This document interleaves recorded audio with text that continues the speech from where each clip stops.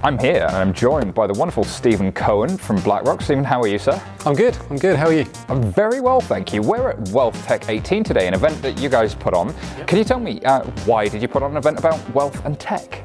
So I think that wealth and technology and finance are all going to come together. So, think about what's going on in the rest of our lives, right? Technology is not something that sits on the side, it's just interwoven to everything. Then you think about finance, and you think about the way we manage money, and it's still, I think, on the side. And that journey to weave it into the kind of daily life, as it were, of the way we think about managing our finances, the way we think about investing, what is the point of investing? That I think is all going to come together. It's coming together, and you've had some interesting speakers today. Can you give me a flavour for the types of speakers and the types of thing, and a little bit about the audience as well? Yeah, so it's a really mixed audience, actually. And what's interesting about the speakers as well is, and we try and do this on purpose, is actually to have people come in from other industries, have people come in from other walks of life to talk about what is going on in technology outside of the wealth space or outside of the finance space. Because I think there's so much we can learn as we think about trying to help investors use technology for investing. There's so much we can learn that's gone on in other industries, and that to me is really, there's a diversity element that's really important to us. Yeah, learning from other industries. And where do we think are going to be the opportunities? We've got a panel coming up later talking about AI and VR and blockchain. There's a lot of hype out there, but do you think that this is something that's really coming real? Is it just going to be robo forever, or are we going deeper into the value chain now? I think we go deeper. I mean, at BlackRock we've always had, we have something called Aladdin, which is our kind of risk technology system, which has always been very, very successful. It's very, very much at the heart of the firm. In my business, in the ETF business, technology has always played a very important role. But we're looking at how do you use technology in terms of AI through things like investing processes, how to use AI in terms of how you actually engage with your clients and your partners, and what can that tell you? The potential for something like blockchain to actually even just change the underlying plumbing of the way the system works. And that's before you get into things like robo-advice and actually how do you use more digital to help people get the right information at the right time. And getting the right information at the right time, what would that mean? So today, for example, I'm getting paper once every quarter, once every year. Is that experience going to be different? And can you give me a flavour for some of the things you've seen? I think it will be very different to the extent that So what I think technology does for most things is it makes you more efficient, right? So, just think about like GPS, the ability to use a map system or whatever, Google Maps or Apple Maps, or whatever it is to kind of get where you want to go. Ways, the ability to start to kind of bring in kind of crowd information, traffic information. So it brings new sources of information together. So if you think about what you just said, like I get my statement once a quarter, and whatever's on that printed statement, that's the only information I can get. And the inability to then go from there to somewhere else to understand deeper what does it mean and is it the right thing for me? I think what technology does, or what the digital experience does, is it just makes it so much more immersed.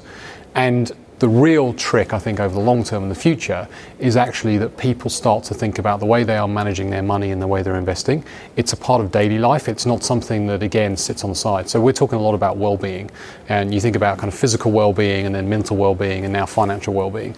And actually this idea that you want to get this right. Technology will allow you to do that, probably in ways we haven't even thought of yet. Absolutely. The Money and Mental Health Policy Institute have done a lot of work looking at how financial health and mental health really overlap. And I look forward to seeing a lot more from today's event. Stephen Cohen, thank you very much for being on FinTech Insider. Thanks very much. Thank you. Welcome to FinTech Insider Insights, brought to you by 11FS. We're recording live at BlackRock's Wealth Tech Summit at CodeNode in London. Today, we're going to talk about AR, VR, AI, and blockchain.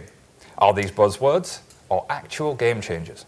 I'm Simon Taylor, and right now I'm surrounded by a wealth of knowledge and experience. Today, I have the one and only Rebecca Skiles. Have I said that right? You have, that's right.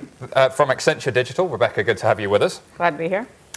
We have Olivia Vinden, who's tech blockchain specialist for asset and wealth management at Alpha. Hi, welcome. All the specialisms. And Nick Burns, who is the chairman of EngageWorks. Hello there. Nick, good to have you with us. Welcome to the show. Rebecca, can I start with you? Do you want to just give a brief intro to who you are and what you do? Sure. Hi, I'm Becky Skiles, really. Rebecca, only if you're mad at me. Oh, sorry, I'm not that is fine. Glad to know. I am a managing director in Accenture's digital practice. I look after our financial services business. I spent the first 10 years of my career working for technology startups, both B2B and B2C, before joining Accenture 12 years ago. Now you can do the math and figure out how old I am. Please don't do that. And I'm here very excited today to talk about AR, VR, AI, all the acronyms, and how we see them really transforming the whole financial services sector. And no, we're not using spreadsheets anymore. No, it's time to say no to the spreadsheet. Just say no. I feel like blockchain needs the 2-letter acronym, and then we've got the set, right? Maybe I'm just being completionist here. Olivia, how about yourself?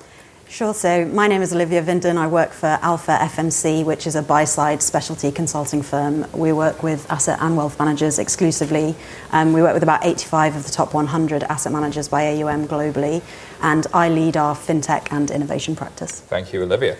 And Nick. Nick Burns. I was about 25 years in the financial services industry, mainly employee benefits, but did spend a bit of time being a wealth manager as well. And in the last couple of years, I do some consulting for some businesses in financial services. But actually, most of my energies are in the world of creative technology now and behavioural change. Behavioural change. Let's see if we can make some behavioural change. All right, so the aim of today's panel, like I said, is to get beyond the buzzwords. We're looking for those practical examples. Not everybody needs a blockchain, not everybody needs AR and VR, but let's just start with what is AR and VR, and let's make some sense of it. So, Becky, do you want to lead us out with that one? Oh yeah, the tough exam question right at the top. So we look at 3 different kinds of new reality. We look at extended reality, so if you're driving a car and you now have your navigation system projecting on your screen instead of having to look down, we call it extended reality. We look at augmented reality, which is what most of us see with things like the HoloLens, where there's some form of information, data combined with visualization that's projected on the real world, as opposed to virtual reality, which is a totally immersive experience that makes some of us motion sick, where you're immersed in a totally different virtual world. Thank you, Becky. Nick, do you want to just add on to that point? Can you give some more examples, maybe? Yeah, so I was actually doing a bit of consulting work for a leading bank, and one of their subsidiaries or franchises, Scottish Widows, they were struggling with the whole concept of how to engage with customers. And of course, their distribution model has changed, and they're starting to find that a lot of the partners that they would historically have distributed through were starting to eat their lunch. And so they thought it mightn't be a bad idea to see if they could get deeper engagement with their customers. And of course, most financial services businesses would tend to engage with customers through something that will turn up in the post, maybe 10 pages long, and expect you to be really excited about your pension statement. And started to figure out that perhaps there might be a different way of doing it. So one of the businesses I'm involved with, Engage, we went to an employer, two employers actually, and we took a complete cross-section of their employees, from people who had opted out of their pension right through to people who were nearing retirement, and everybody in between, different demographics, gender, etc. And we took them through, the gig was, you got 3 minutes to try and immerse somebody in an experience that will make them take some form of action at the end of 3 minutes, where it's taken Scottish Widows 200 years to try and do it. So that was kind of the brief.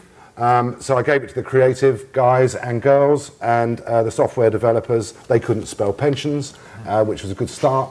Having done that, they went off. We were quite predominantly female as well, interestingly, in the creative build. And they came back with something that was quite interesting, that had a combination of not just behavioural science behind it, but taking people through an experience that was everything about what they loved. And that was a really important point. You would ask an employee, what do you love to do? Is it travel? Is it food? Is it drink? We didn't talk about pensions. And as we took them on a journey of love, their love, we then started to take them to a world of projecting what their future might look like and whether the love that they had today would be the love that they may have in maybe 20 years' time. And that's when we took them into a VR experience. And in 3 minutes, the engagement was quite interesting. The outcome was quite interesting. So I want to fall in love with AR and VR exactly the same. I think that sounds like a beautiful afternoon. But Olivia, let's ground this, because that experience sounds reasonably tangible, but it's also a long way away from the post, as we said a second ago. So can you get from one to the other? Can you? Is this just a really nice thing in a lab somewhere, or is that actually realistic? Specifically with AR, VR? Yeah. Just more generally? Yeah, I think it is really realistic. You know, what we want to see over the coming years is the cost of these things coming down, but there are already practical experiences of them being used. You know, we were just talking earlier that in asset management on the real estate side, people have been talking about visiting buildings and being able to see investment plans for those buildings or environmental plans for those buildings using AR and VR. So I think right now it's quite expensive for people to implement, but it will come cheaper and cheaper and cheaper. So we've got a bit of Moore's Law helping us out there. So it wasn't that crazy 10 years ago when you started to see people do 3D models of real estate, and now this is just taking that a logical step forward. So Becky, are there these logical steps that people can take, and if they wanted to go down that journey, how do they start? Because again, I'm really thinking about this sounds great, but my day job's over here and this is over here somewhere. What are those steps? Well, I think one of the things that we always look at is what's the business reason for it? What does the customer need that this is filling? Because one thing that doesn't matter what kind of technology you're talking about, at the end of it, there's a customer who has a need, and you need this to be able to fill a gaping need. And I think what Nick and I were talking about just beforehand was actually when it comes to behavioral finance and the idea of spend today versus save for not just tomorrow, but far off tomorrow. What we know is the psychology of human beings is that it's very hard for people to imagine themselves beyond kind of their next birthday. There's a fascinating study done at Stanford which said if you ask a person to imagine the birthday ahead of them, they will think of themselves in a room blowing out the cake. But if you ask them to imagine their birthday kind of 30 years or 50 years from now, they will imagine it in 3D as if they were watching it, almost like the person you are 30 years from now is a stranger. And the implications for investing in that context are clear, which is if you don't feel the connection to that future self, then you're not going to make a decision that's going to help that future self. You're going to make a decision that helps your current self. You're going to spend the money on the shoes or the dinner or the vacation. And what they've seen with virtual reality is if you create an avatar, so if you create a Becky that's 65, and you put me in a virtual reality environment, and you put me in front of a mirror, and I see 65-year-old me, and you ask me similar questions about my investment, I'm much more likely to pick the long-term savings option. So I'm much more likely to want to save to help myself when I can envision what that actually looks like, what I actually look like as a human being. And so I think that's the customer need that we're seeing. We've got a huge pension gap in the UK. We have huge portions of the populations who have zero savings. We have a ton of people in the UK saving in cash. British people love to keep their assets in cash. So I think making that future self reality, and whether it's, what Nick was saying about this is the thing you can have when you're 60 if you save now, or just thinking about who you are in the future, because we don't understand compound interest as human beings. We don't understand what the implication of putting £20 away every week or £100 away every week means to us in terms of am I going to be able to afford the 5-bedroom villa in Marbella or the 1-bedroom flat in South London. It's making it real for people, and the magic of compounding is something that isn't very well known, weirdly, and maybe it's connected. So one of the things that you often notice is that tech tends to be, the romance around tech is about the tech itself. Look how shiny it is, look how new it is. Whereas actually, one of the competitive advantages of the wealth industry has always been the personal relationship. How do those two blend in this space, to your mind, Nick? Because you talked about, kind of really somebody experiencing that, and I think Becky gave it a good example. But is it just going to be tech that's doing that? And how's that helping me build a relationship and empathy as a brand with that person, rather than with just that experience? So just picking up on what Becky was saying there, we didn't in this, I mean, you can have a go on it, by the way, it's in the room out there. Well, not the podcast people, obviously, but you guys can. Sorry, people listening on the podcast, but I'm sure you can find Nick at EngageWorks and find out more. And we didn't age people in it, but what we did do was take them on this journey, and we gave them 3 scenarios, which was kind of spam and chips, or a nice wholesome meal, through to the 1-bedroom flat without the fire working, and just a nice house, not a mansion, but a nice house. And we did the human, very strong human element to your question, of you're sitting on your own as a bit of a lonely chap in 30 years' time, or you're with a load of friends raising a glass, to try and get an emotional view as they were wearing the headset as to what they wanted and where they were then, their body language, how it was fixated on what it is they wanted to do, to see if that would create that human feeling. And what we also did, to your human point, was we started to profile them around learning behaviours. So would they learn in a certain way based upon their personality driver? So we were asking them questions, same question in 4 different ways, to humanise the way in which I think the marketplace should try and communicate with its customer base, whether you were a thinker, a feeler, an entertainer, or a controller. And we asked them, people to try and gauge that, so that if this goes on to the next stage, you don't all receive the same piece of communication. Because that's what we're brilliant at doing, aren't we, in the financial services industry? Let's send everyone the same thing and expect them all to engage. Whereas if we can chunk people up into the type of learning styles that they have, we get that much closer human bond with the brand. Yeah, the communication style has been about de-risking the communication so that nobody complains, rather than building empathy and connection. Maybe that starts to change, Olivia. I think that there's an interesting angle which isn't less around sort of your behaviours as a customer, but more around how you want the service to be delivered to you. And for me personally, having to see a wealth manager between 9 and 6 p.m. weekdays is not very practical, especially if you're a consultant and you're travelling all the time. So being able to see your wealth manager out of hours, using AR, using VR, to get that personal touch, but delivered in a slightly different way, I think could be really exciting too. Could be exciting indeed. All right, so we've done AR, VR a little bit. Let's go to the big one, the buzzword of all buzzwords, artificial intelligence. Does anybody want to have a go at defining that for me? Maybe Becky, you want to close out? Oh, I did the last definition. So the way I feel like in school. Well, you've come with paper. Right? I know, I did. I run the digital practice and I have paper.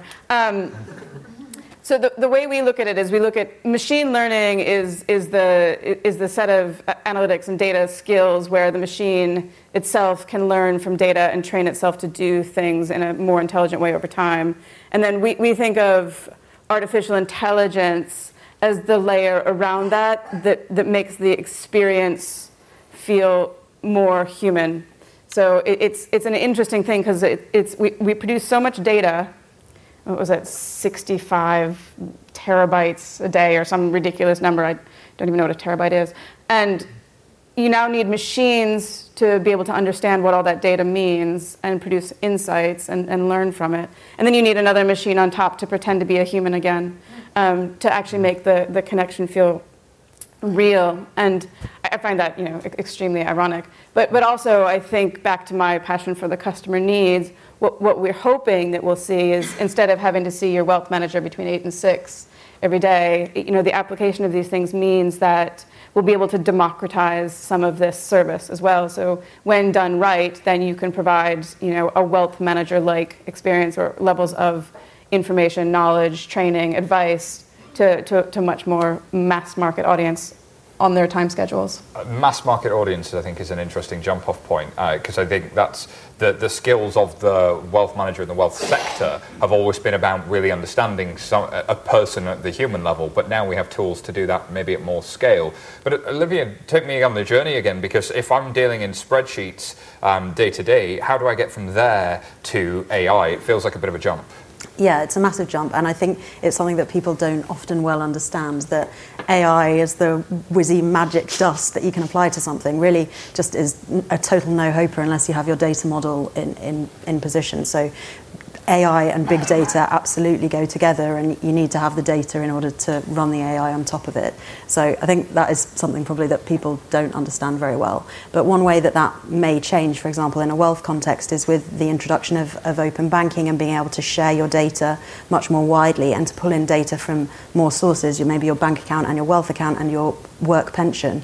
And then you can use that new data set, which is proprietary to you. And that's the first time we've ever really been able to do that. Yeah, we've never had that complete customer view of all of their transactions across all of their bank accounts before. Now we can pull in that. So even if we are sort of doing risk models on spreadsheets, actually there's all of this new transactional data. Where am I going to put it all?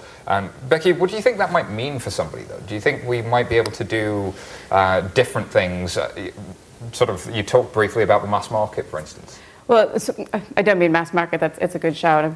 Sort of democratization. Yeah. So I think the interesting thing from my perspective is that PSD2 opens a whole world of data out to people. And I think what we're hoping we'll see is an increasing number of fintech companies that are going to come in and do interesting, innovative things with that data, and I think we know this from fintech, through the years, will then compel the bigger banks, to also do more and more interesting things to better serve their customers' holistic financial needs, as opposed to, doing things based on spreadsheets. Nick, how do I start to visualize this if I'm a kind of consumer or I work in a bank, right? I've now got all of this data. I used to be able to make charts in the spreadsheet. Are we going to start to see the development of more and more tools that help this make sense to me and make sense of my financial life? I think we have to be a bit careful here, because we all know, don't we, that in the financial services industry, one of the biggest disconnects between this industry and our consumers or customers is that trust word, that we're generally not trusted. Yet it's an enormous market and people's money is pretty personal to most people, isn't it? So you've got a disconnect between the real personality of money and wealth maybe, and then this trust problem. I'm already hearing people in the industry saying, we're starting to put together some quite interesting marketing stuff around AI and around algorithms, and we're going to take that out to our clients and talk to them about it. And I'm thinking that's going to go down well. Algorithms, can you get it on Spotify or not? AI, artificial. I checked out what artificial actually is, and it's bogus, counterfeit, fake, false, sham, and unreal. So let's take that to our clients, shall we? I think we're going to have to start thinking very carefully about the language that we use when we're going to go and interact with our clients and our customers, and maybe turn the fact that artificial intelligence is fundamentally coming from human beings, and maybe it should be authentic intelligence that people might be a bit more interested. So interesting question about what's the competitive advantage of a human in the machine age. Olivia, I want to kind of get your thoughts around that, because we talked on the podcast before about that number at which, or that moment at which a human, even though the machine says you've done everything right, still wants a person to tell them, no, it's okay, you've done it right. They want reassurance. There's empathy, there's reassurance. There are these sorts of things that we can only really get from a person. Yeah, and so I think we had, on the last podcast, we had someone from Brewin Dolphin who was talking that exact point, that the majority of calls that they get to their helpline are just saying, did I do it right? Yeah. And they just want someone to sort of hold their hand for that last meter. But I think maybe that will be a generational shift. People are much more digital natives as they're coming through into being wealth customers, and maybe it's just a change in generation. We'll have a different attitude. So that's what I was going to ask Becky. Does being human mean being face-to-face? So I think it's an interesting question, and I think we saw this famous example where Microsoft invented this chatbot called Tay, where Tay went to Twitter and very quickly learned extremely bad habits and started making racist jokes and threatening to kill all feminists, and Microsoft had to quickly take it down. I think artificial intelligence is it's not perfect. It learns, it's classic garbage in, garbage out. If you feed an artificial intelligence machine a bunch of garbage, the same thing's going to come out of it. So for me, artificial intelligence is just a layer that makes the ability to convey this data back to people feel more comfortable. I think the interesting thing is how often you don't realize that it's happening. So if you're talking to a chatbot, or if you're web chatting with somebody, or even if you're on the phone to a call center, increasingly, I find myself asking the question, "Are you a robot?" Because they have to tell you.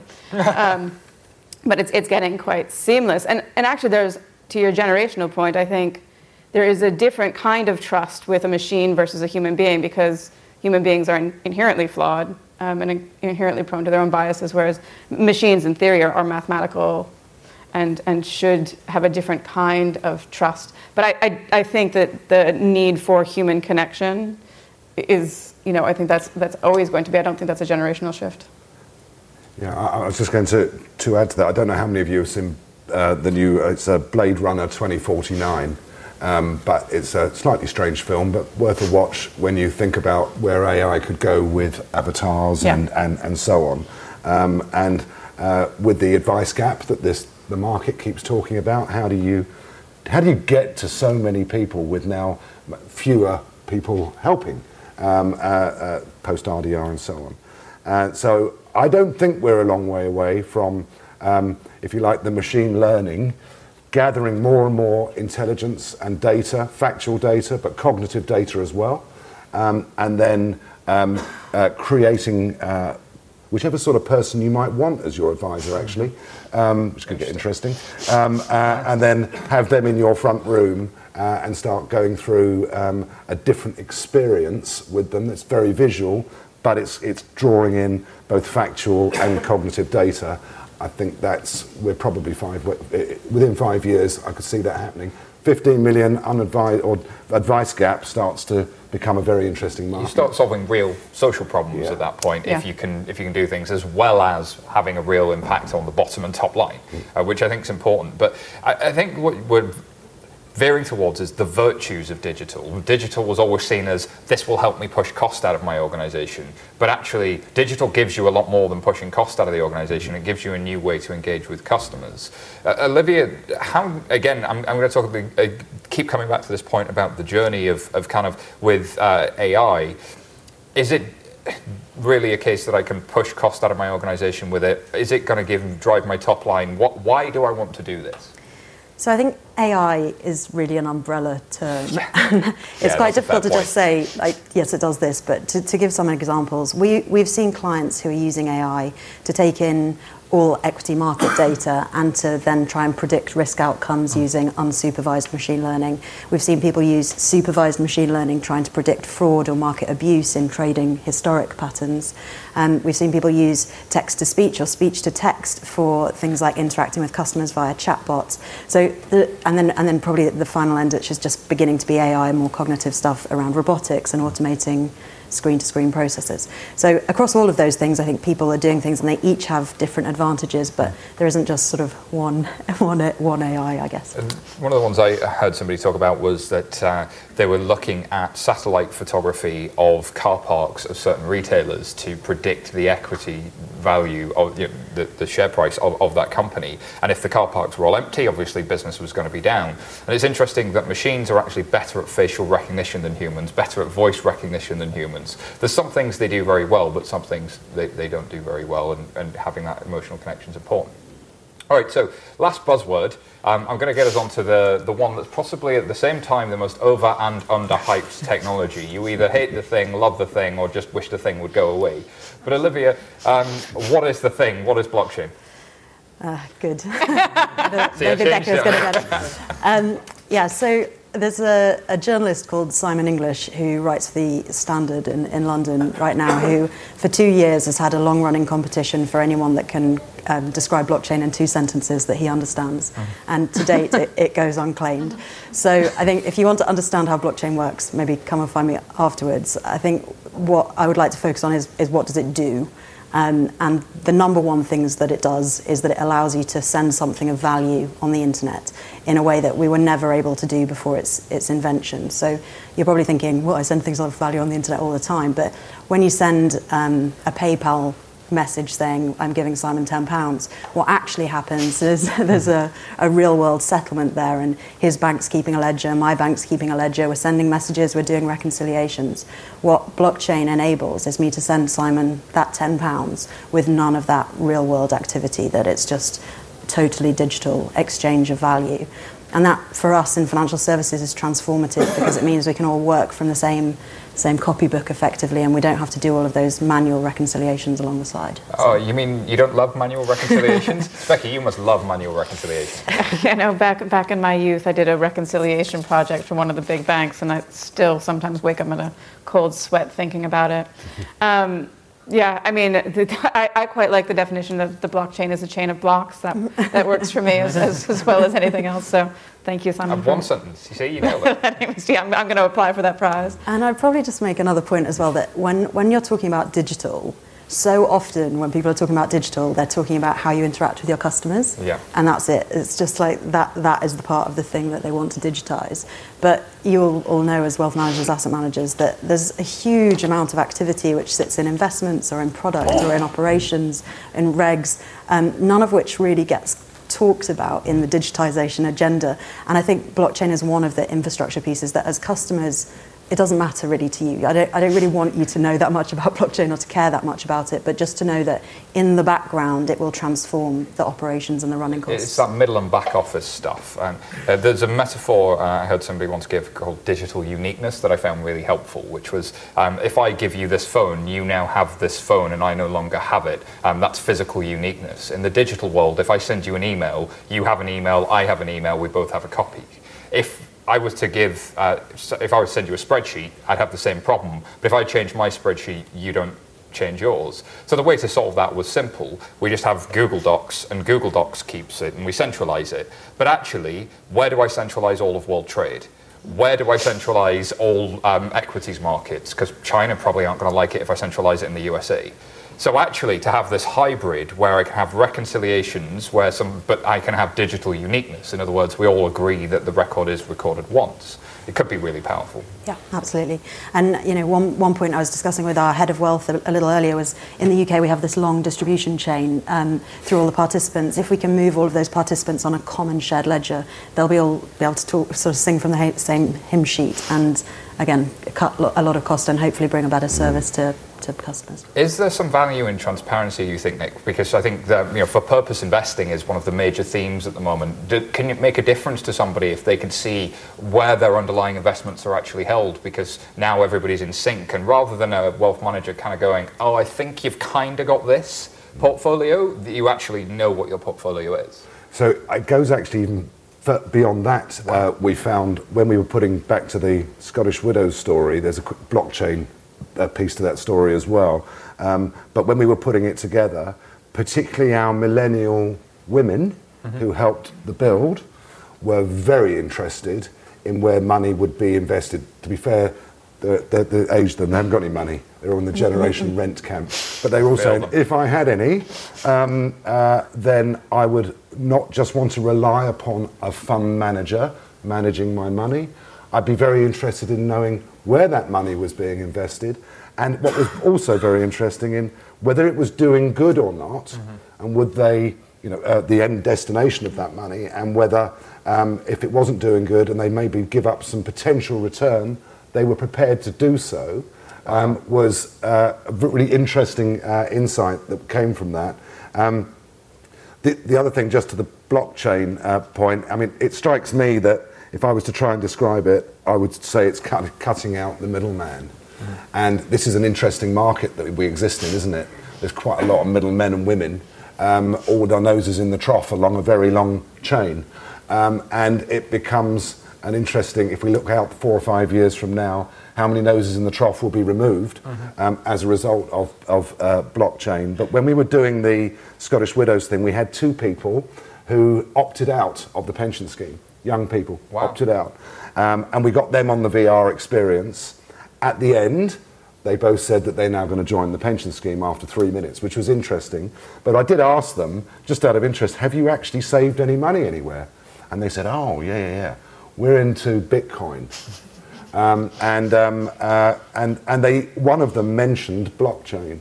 So we're talking about a 24, 25-year-old, Bitcoin and blockchain. So we're kind of going to need to get with the program a bit here for the next gen coming through? Well, so Robinhood, fairly well known in the US, they added Bitcoin to their application, and it's a kind of it's not even just digital only; it's a mobile only kind of platform. And when they added Bitcoin, they had 1 million people sign up in a day to try and get the application. I mean, there's something about this legitimization of something that was seen as very scary before, but. Becky, how do you separate like the scary evil hacker money from what we can actually use? I think we, again, going back to my core focus is always around the customer, and so asking why do customers care about blockchain? And for me, we have this notion of in transparency we trust, and if you look at that settlement process, or if you look at where your pension policy is held, or where your investments are held, or where your news story is coming from, is it fake news? One of the things that we're seeing drive this customer need is this need for transparency, this need for being able to validate. And I think that's where we're seeing the practical application, not just in financial services, but also in publishing. Supply chain. And so that's where we're really seeing people coming and trying to figure out what to do with blockchain. I think what we still see, though, is the biggest hurdle to blockchain adoption is the fact that it's hard to understand. You can't. It's not like a server, you can't like look at it. It's not like a ledger, you can't see it. It's this distributed nature of it. It's not just hard to understand, but you also can't blockchain alone. You've got to blockchain with friends. And I think that's quite hard for financial services to get on board with, because they're like, well, who owns this and who governs it? And I think that takes a mindset shift. In your conversations, Olivia, with financial services organisations, do you think there's a resistance to this to keep it very like a mystique, because it doesn't really suit them to start to create this degree of transparency? It's a slightly controversial question, but... No, my sense is that after 2008, everyone is so excited to have something cool in financial services to talk about, and that everybody has just drunk the fintech Kool-Aid, basically, because they're just happy to be doing something trendy as opposed to something evil. So no, I don't think so. I think banks and other financial services companies are really excited about blockchain, but they just haven't quite yet worked out how to get it over the line. And so some of the most promising projects that are sort of coming into fruition are coming from existing utilities, things like Calastone or DTCC or the Australian Stock Exchange. So they're coming from already sort of networked positions, as opposed to just one guy trying to pull it across themselves. As Richard Crook from RBS often says, there's only so much fun you can have with your own blockchain. You mentioned a couple of examples, Calastone, ASX, and DTCC, several other financial market infrastructure providers, and there's funds DLT that are pretty interesting. There's a few others out there doing stuff in the alternatives, private equity and this sort of stuff. Really trying to take those alternative asset classes and give them the kind of straight through processing across organizations. Can you give any example, maybe that's from the public domain, of the difference that would make today versus tomorrow? Can you work through them perhaps? With alternatives specifically, or with any asset class, but just try and today's process, tomorrow's process, just to really make it real. Sure. So the funds DLT is maybe an interesting example that you mentioned, and I think funds generally is an area where asset managers can be like authors of their own destiny, in the sense that they're the issuers of the assets as opposed to the investors of the assets. So they can actually make the decision, right, we're going to issue some of the units of our funds onto a blockchain DLT kind of platform. And there are a few. So Calastone is obviously one of the big global networks. They've announced that they're going to move to a blockchain. Funds DLT in Luxembourg, and then ISNES in France, all working on a similar problem. And so instead of, just to give an example of today's process, so say I, Olivia, want to buy units in the BlackRock Global Equity Fund. The way that I do that is I give my money, that money gets taken from me via sort of a payment mechanism, and then built into the system are transfer agents, custodians, CSDs, it's just many fund accountants, middle office records. It's really sort of this very complicated chain, and the idea with any kind of blockchain is that you can move everyone onto the same same platform, and everybody can talk about the same thing. So you're not sending all these messages and doing all these reconciliations. So that should make it cheaper, but talking just about cost reduction is probably quite boring. But it should also make it much, much quicker. So right now, if I want to buy a fund, I think it's the only thing that you can buy in the world where you don't know what price it is until the next day, and quite often it involves a fax. And these are very, very sort of overnight processes, and that's really frustrating for the asset managers as well, because they want to know their flows on an intraday basis that they can invest them and get the best outcomes. So should be quicker, should be cheaper, and everybody should know what's going on. And once you've got that basis, maybe then you have the market transparency you need to not only show to your customers, but actually to be able to do some of the stuff with AI that you always wanted to be able to do. I'm curious I want to follow up on Nick's point, because you made a point that, like, actually, do we really want this transparency? I heard an example, so the asset management industry has been under investigation by the FCA for not necessarily being the most competitive in the world. Some of you may have seen this report, and having a complex supply chain. Do we really want this transparency? Do we want fair prices, or does it make sense that a pension fund doesn't know what they're getting when they buy it? I think that a real positive outcome of transparency, but almost a blend of blockchain and AI. The debate between passive and active fund management has gone on forever, and one is in theory lower priced than the other, and I start to question how many human beings will be required in a tracking environment once you've got blockchain and AI working together. So then you go into a world of, well, I'm going to pay more for active management because I'll make you more money as a result of it. So first question is, well, will you? But it's going to be more expensive, typically, for active management. I can see a scenario where upside could be shared between a client and a fund manager, and indeed the downside pain against a tracker could also be shared. And that's good for the customer, I would suggest, at the end user, because you're aligning the interests of these two parties. I wonder if you're like holding back the tide of inevitability by not doing that. It's coming, you've just got to get there. We wanted to let you know that if you love this show, how about seeing it live? We're going to be at Money 2020 Europe in Amsterdam this June, and we're bringing FinTech Insider live with us.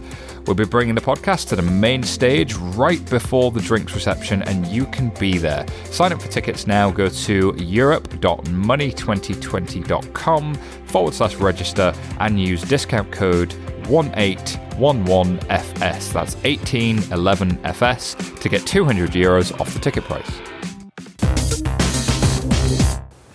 Becky, I want to gaze into the future a little bit. I want to get your thoughts into how do we, across all of these technologies, AR, VR, AI, blockchain, they're all buzzwordy, right? We started out with that as a thesis. Hopefully we've shed some light on them and they're making a little bit more sense. Where do you start? If you're going back to your office tomorrow, you're feeling like absolutely engaged, I want to do this thing, what do I do? So for me, you always start with what is the unmet customer need. What is it that our customers want? What is it that our customers need? What is it that wider society needs that we're not providing? And then the technology is just a way to do that. Nick, how about yourself? Where would you start? Yeah, let's go back to the original example. You've got, that I was using earlier, you've got Scottish Widows, and it's questioning, if you like, it's the brand resonance between its customer base and the wife of a dead bloke. And so how do you connect those so they've had that brand question? How are we resonating with our customer base, right through to actually a lot of their customers not even knowing that their pension or their investment funds were with the Scottish Widows. So that's a pretty tricky starting place. Yeah. So how do you, and I completely agree with you, okay, you start there, how do we solve that problem, and then you start to unpack what is the right tech solution, as opposed to here's a really nice pair of goggles, stick them on, and wow, it's all going to be amazing. Yeah. Isn't really. But I think there's something nice though about showing people the future rather than telling them. Yeah. Like once I've sat inside an augmented reality of VR and I've seen my future self like sitting alone by themselves drinking whiskey or whatever it's going to be, with a grey beard instead of a ginger one, then I've kind of got I've had an emotional response, but internally people get a different feel. Yeah, we asked 2 questions. We did 43 people, as I said, across different age, different industries, and we asked 2 questions at the end. 1, how did you find this experience of 3 minutes? And 2, what are you going to do now? And that was it. And then they got their Marks and Spencer's vouchers on the way out. And that's all I have to do for one of those vouchers. Yes. And 39 out of 43 people said they found it a really engaging and immersive experience because it made them look to the future. How many would say that about getting their quarterly statement? Exactly, and we filmed it all as well, and a lot of people talked about their quarterly statement. Yeah. But what was interesting, 4 people said it was all right, bit gimmicky, but it was all right. Here's the interesting thing: 43 people out of 43 said, "I'm going to go and review my pension." Wow. 100% success rate in 3 minutes to engage somebody to think about their futures and go and review their pension. So it was completely blew us away, to be honest. And you can see the business case for that immediately. I mean, that's customer acquisition. Yeah. That is a completely different way of engaging somebody with their pension and maybe buying new funds, or maybe there are obvious upsides there. And Olivia, I kind of want to get your thoughts on that raw business case of this stuff and the process you follow, because you can't just throw money at operationalizing this stuff. How do I learn? How do I go from like where I am today to kind of just trialing this with customers? Because I think that 43 customers example is a really good one. Have you seen others like that? I was going to ask, just before I answer that, did you follow up on whether or not they did anything? Yeah, because if you have like a fun experience and then you come out and you're like, yeah, I'm definitely going to check my pension, but it's like whether you actually did. And so it's a really good question, and the answer is no. Okay. But what we did find was they went through this experience, and then what they wanted to do was go on and do something else. Now, to be fair, this was just a proof of concept, so there was no connectivity to enable them to do that, and that wasn't really the exam question. But the majority of them said, if I was now able to go and do something, because the problem they then had was they walk out, go, wow, that was great, go back to their normal lives, and or jump on a normal website that's one size fits nobody, and then you lose that interaction. And so, did they do anything about it? I don't know, but it was not beyond the leap of us in the audience to be able to go, well, we'll just connect them then through and carry on that journey, from that emotional journey into some form of decision that they'd make. Yeah, because I think that's really interesting that, you know, the traditional sort of wealth model is you see maybe people once a year or once every 6 months. And what I like about some of this technology is that you can start to do more frequent nudges. Yeah. And, you know, not even any of these technologies, which some of you might feel are quite out there, but I love to be interacted with via WhatsApp. I use it for everything. I use it for work. I use it. So if I could have my wealth manager in my WhatsApp, that would be a very tiny step forward for me, but would make a big difference. So I think try to sort of, as you say, answer real sort of customer problems. What do they want? I think personalisation of that service, because, you know, my mum would hate if a wealth manager contacted her via WhatsApp. So trying to sort of work out what your customer wants and what their style of interaction is.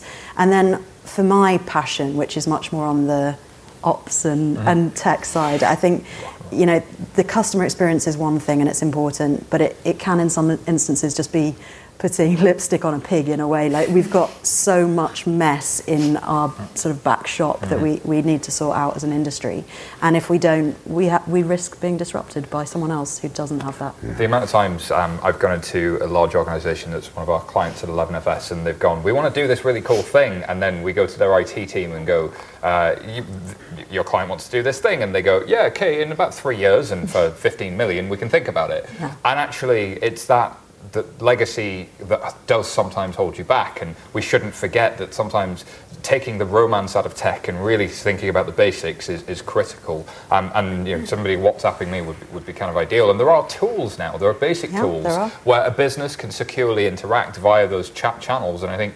and Financial have proven that chat can, and Tencent have proved chat can be in a major way to engage with an entire generation. And you have a phrase that I've heard you use on the podcast, which is innovation theatre, which is where innovation is funded from the marketing department or the distribution department. It's not fundamental changes to, and I think that's you should avoid innovation theatre. Basically, look for tangible things that you can really do. I was just going to add to your lipstick point that, as we well know, when you try and put lipstick on a pig, it's quite a hard thing to do, and it doesn't look that good, and the pig doesn't like it. And what I think will happen, because legacy has held our industry back in many ways, I completely agree with you that this back end is like slowing down progress, and I think the investment will start to come of creating completely new platforms and then going through that world of do we transition.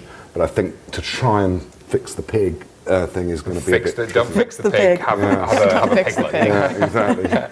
And I think this is something we hear a lot at 11FS as well, is once you've asked that question of how can you do it, it's going to cost 15 million and take 3 years, the question is, well, what does the customer actually need, and how much platform do I really need to support that? How much tech do I need? Do I need my entire ops division to have entirely new processes in order to support this for 100 customers? Probably not. And then can I grow that thing that was for 100 customers into 1,000 customers? Great, so I have the pleasure of being joined by the one and only Eileen Burbidge. Eileen, how are you? Really good, thank you. Thanks for having me. I'm so delighted to have you on our little show, FinTech Insiders. It means a lot to have you here. We're at WealthTech 18 today, and I wanted to ask you just a couple of questions, really. You've obviously been really key to the growth of FinTech, I think, in the UK, but also on the international stage. We've seen a couple of major trends in the last couple of years. I think we saw the rise of the challenger bank and then move into the SME sector. What do you think are the major trends at the moment, and where do you think sort of wealth sits within that? Yeah, so I think that what we've seen, first of all, was a lot of consumer-facing transactions and services, so kind of what I describe as B2C, or sort of business-to-consumer offerings. And I really always equate this to what happened with the original sort of dot-com boom and the first internet wave, right? Yeah. You had your Yahoos, your Googles, your Amazons, your eBays, and then half a decade later, you have a company called Salesforce.com that's incorporated in a large enterprise company. So I think it is natural that we first saw within FinTech consumer transactions and propositions come out, and then, as you point out, now we're getting into servicing SMEs and financial services institutions themselves. I think at the same time, the consumer proposition will continue to grow, and we started with payments and remittances and those types of activities where friction was coming out, customer-centric propositions were coming out, transparency was coming out, and now I think, yes, we're going to have advice. I think we're going to have financial management, and wealth tech is an interesting one, because I think wealth management, I hate to be sort of the rubble for an event like today, but I wonder if wealth will actually come out of that title for this subsector, because I also think it's the other side of the coin of financial inclusion, yeah, and offering services and advice for people who haven't previously had access to the great advice and the great resources that the financial services sectors delivers. So it's almost a growth opportunity for that industry then. Surely you can take all of those skills about how you really help somebody think about their portfolio and the length of their life, but actually bring that level of service to a different kind of income bracket. Do you see that sort of happening a little bit? Yeah, 100%. I think the addressable market is going to grow significantly, because I think, whether one could say that wealth management has been servicing the top 1% or 0.5% or whatever it's going to be, clearly there's an excess of 99% that's unserved, and I do think that expands the market. Question is, of course, about profit margins, but I think what's happening in this subsector is you see a lot of innovation and you see a lot of automation, and so you're seeing a lot of services being delivered sort of electronically, digitally, and of course we're here at this conference, and BlackRock's done an amazing job with iShares as an example. But I think it's also starting to see that margin and profit and actually value-added service delivery is still really important to consumers and customers. And so I think the pendulum might shift back a little bit again towards the middle and less automation, where there'll be personal relationship management. And I think that's really important for the less financially literate. And it's interesting to me that you've almost got those two forces, in that I need more of a personal relationship, but I also need to reduce cost. Can I do both at the same time, or can I just do one? Because tech and technology had always been seen as just a cost center, and how do I drive cost out of the business? But surely it can give you something in the personalization side. Yeah, absolutely. So I agree with you that technology has been seen as a cost sort of reduction kind of force. But I also genuinely believe in a lot of what I sort of talk about, and also as an investor, what I spend my time looking for, is that tech can enable greater value-added service delivery. And the opportunity to sort of expand and improve one's product or proposition. And I genuinely believe that we'll see more innovation in what is being offered to people that we haven't been able to do before. Tech the enabler. So can you give me any thoughts for the sort of things you're looking for, anything that you've seen out there, any examples that you've seen as to that kind of point the way for what we might see in the next 2-3 years perhaps? Yeah, that's a really great question. If I knew the answer to that, I'm not sure I'd be here. I'd probably be sort of counting my pennies and looking at all my great investments because I had so much foresight. It's hard to know, obviously, what's going to happen. And I think because I have the luxury of being a very early stage investor, I look at business plans and I talk to people who are pitching us businesses that are just getting formed. And when that happens, actually, I end up making a lot of decisions based on the people. Yes. So I can tell you what kinds of propositions we see a lot of. I think I would say 9 out of 10 propositions we see have AI and machine learning in the title, even if it has nothing to do with that. We see a lot relative to sort of blockchain, not as much anymore about cryptocurrency, more about blockchain and decentralized registers, for example. We see a lot to do with financial inclusion, which I think is great. Absolutely. We see a lot with reskilling, so not just in financial services, but across the board and how digital might impact that.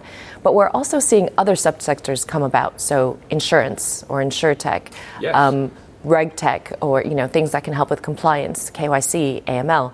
So we're getting kind of the less and less sexy type of business, further and further away from the direct customer, but opportunities to really reduce cost, bring greater efficiency, but also hopefully expand the services that are being offered from existing financial services companies. Phenomenal foresight. Thank you so much for being on FinTech Insider, Eileen. It's a pleasure. Thanks for having me. Thank you. I can see we're running up against little time, so Becky, I'm going to ask you to tell the audience where people can find out more about you. Well, I'm here. You can talk to me. For the podcast. Oh, am I supposed to shout out to the podcast? Sorry, podcast people. Hopefully you'll edit this bit out. So I work at Accenture. You can find me on LinkedIn and your friend Google. There aren't very many Rebecca Skileses out there, and only one of them works for Accenture. So that's where you can find me. Thank you very much. Nick, how about yourself? Yeah, Nick Burns, probably best on LinkedIn, although I'm a bit rubbish on keeping up to date with it. Or go to engageworks.com, and then you'll be able to track me down through there and see some of the cool stuff that they do. The cool shiznit. Olivia, how about yourself? Yeah, absolutely the same. LinkedIn or Google. I think, like you, I'm the only one. And if anybody does listen to podcasts and you want to hear this entire panel again and your laughter in the background, then you can find us on iTunes at FinTech Insiders. So just look for FinTech Insider on iTunes and maybe listen to it. Alrighty, I hope you'll give the audience, not the audience, give yourselves, but our panel, our wonderful panel, a round of applause.